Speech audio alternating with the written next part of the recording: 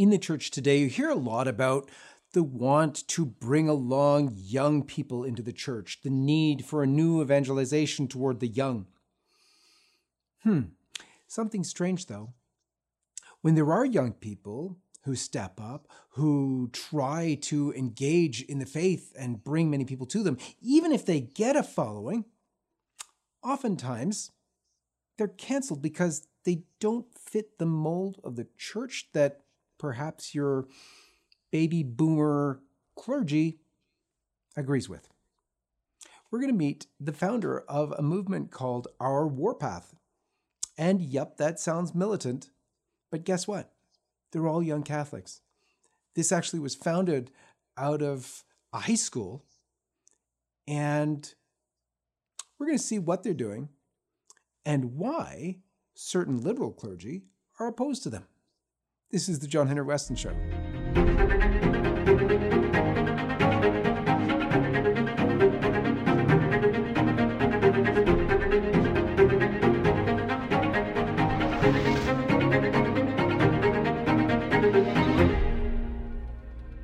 Joseph Rigi, welcome to the program. Thank you, John, for having me on. It's an honor. Let's begin as we always do with the sign of the cross. In the name of the Father, and of the Son, and of the Holy Ghost.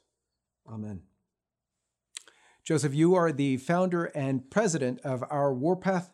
Tell us about it. What is Our Warpath? So Our Warpath, again, it started with a few of my friends and I who graduated from the same high school. We saw the need for Catholics. We saw many Catholics, especially young Catholics, kind of either fall away from the faith, not practicing their faith, or they don't really know their faith. So the idea was to push Catholics on every level, give them the resources they need, but push them on the physical level, spiritual level, and the mental level as well. And so Our Warpath, on paper, of course, is a nonprofit, a Catholic nonprofit organization, but we're a lot more than that. Our Warpath is an intense way of life committed to forging an army of elite and uncompromising Catholics. Now, that language kind of, maybe to some people, will sound extreme or even uninviting. However, if we take a step back, what does it really mean to be an elite Catholic? And for starters, to be Catholic is, in a sense, ordinary. And in a sense, again, we do have an indelible mark of baptism, which sets us apart. But it's ordinary in the sense that anyone can be Catholic. In fact, there are millions of Catholics around the world who are Catholic, who are part of the Catholic Church. However, they don't practice the faith. They don't live their faith. Look at our American politicians like Nancy Pelosi and President Joe Biden. They don't live the faith. They promote things like abortion and homosexuality. So again, to be Catholic is in a sense ordinary, but to be an elite Catholic is to be a force of nature against the world. A force of nature against principalities and powers is to be a Catholic who actively strives towards sainthood. And that's exactly what Our Warpath is trying to do. Our Warpath is giving Catholics the resources, the foundational principles on which every great saint was made. Daily meditation, daily prayer, daily sacrifices. We give people videos to watch, book reviews. We're giving them everything they need to build on that, to be a great saint. And Our Warpath is about fighting.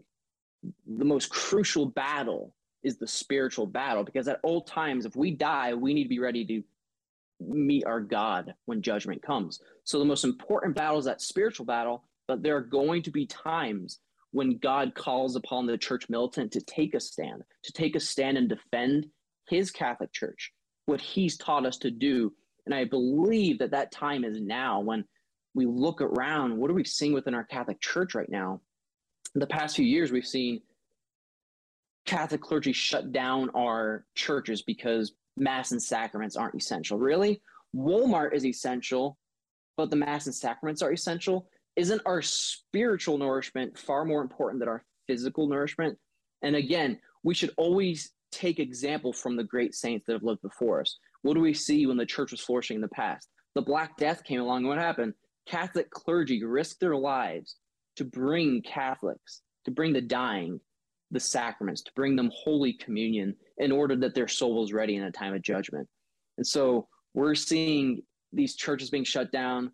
We're seeing Catholic clergy bring up just a few weeks ago, a homosexual couple was brought up to give a sermon, to give a homily in the church, which goes against canon law. We see, a few months ago, Catholic priest was dancing within the church during the sacred liturgy to an 80s song. What is going on within our Catholic church?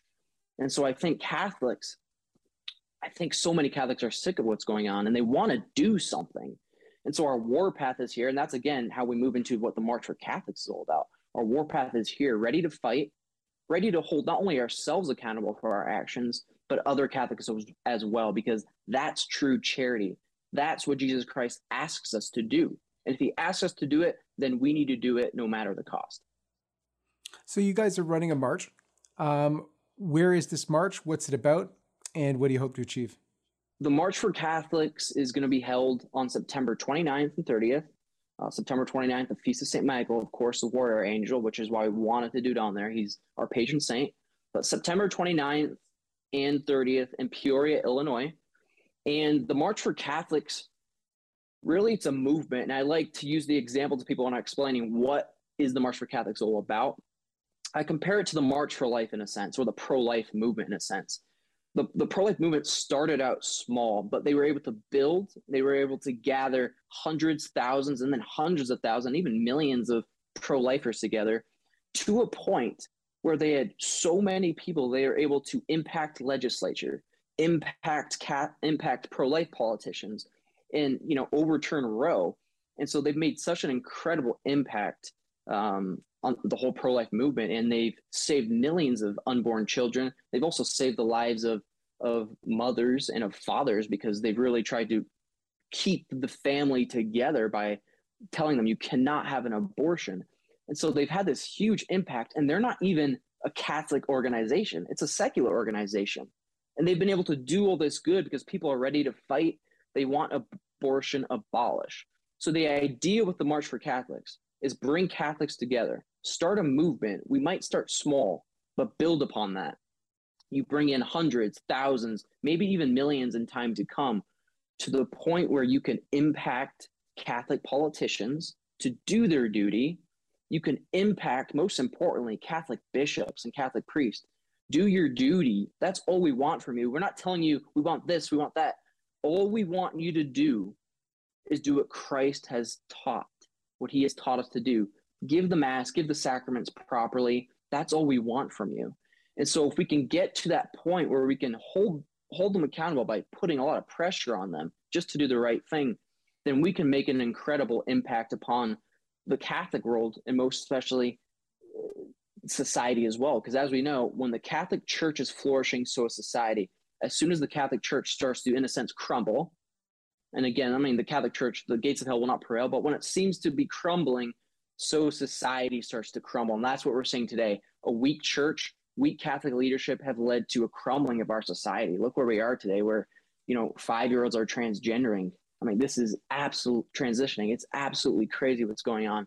So the purpose of the March for Catholics, unite Catholics, let them come together, profess their faith in a public manner, and let's hold their Catholic clergy accountable.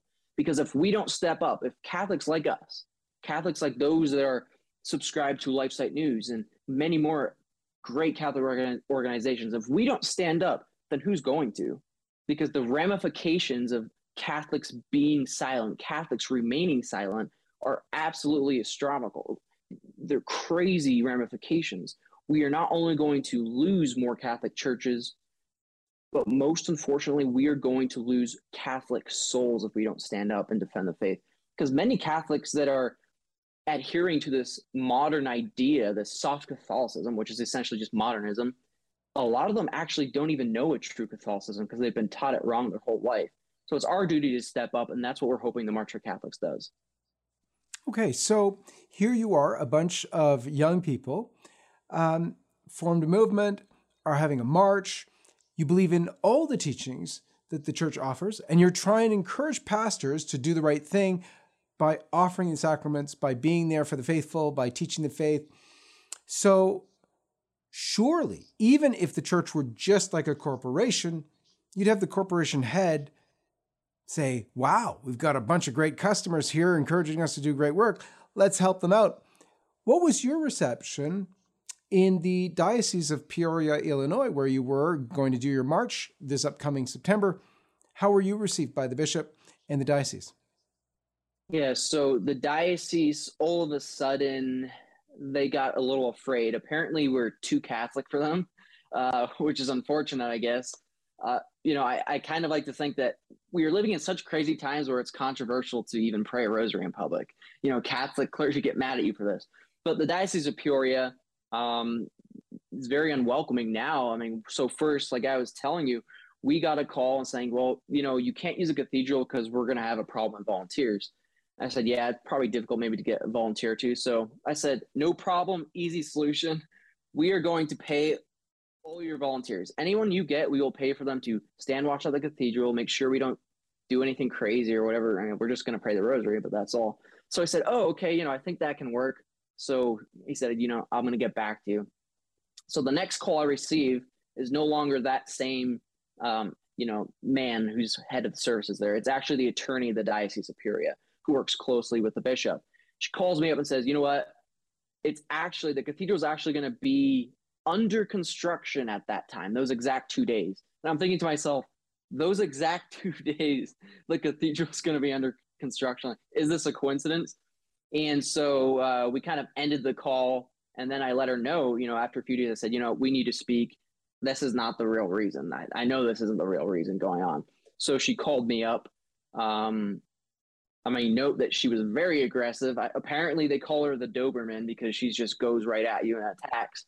But so she called me up and she said, our warpath, this is verbatim, our warpath is in no way, shape, or form affiliated with the Catholic Church.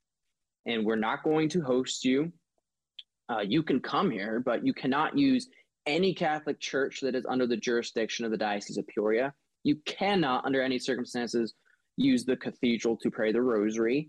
You're not allowed to do this because not only do we not agree what you believe in, which again, I believe in everything the Catholic Church has always taught. I don't deny any doctrine. I'm baptized. I'm confirmed. But she also let us know that we have an association with devious clergymen.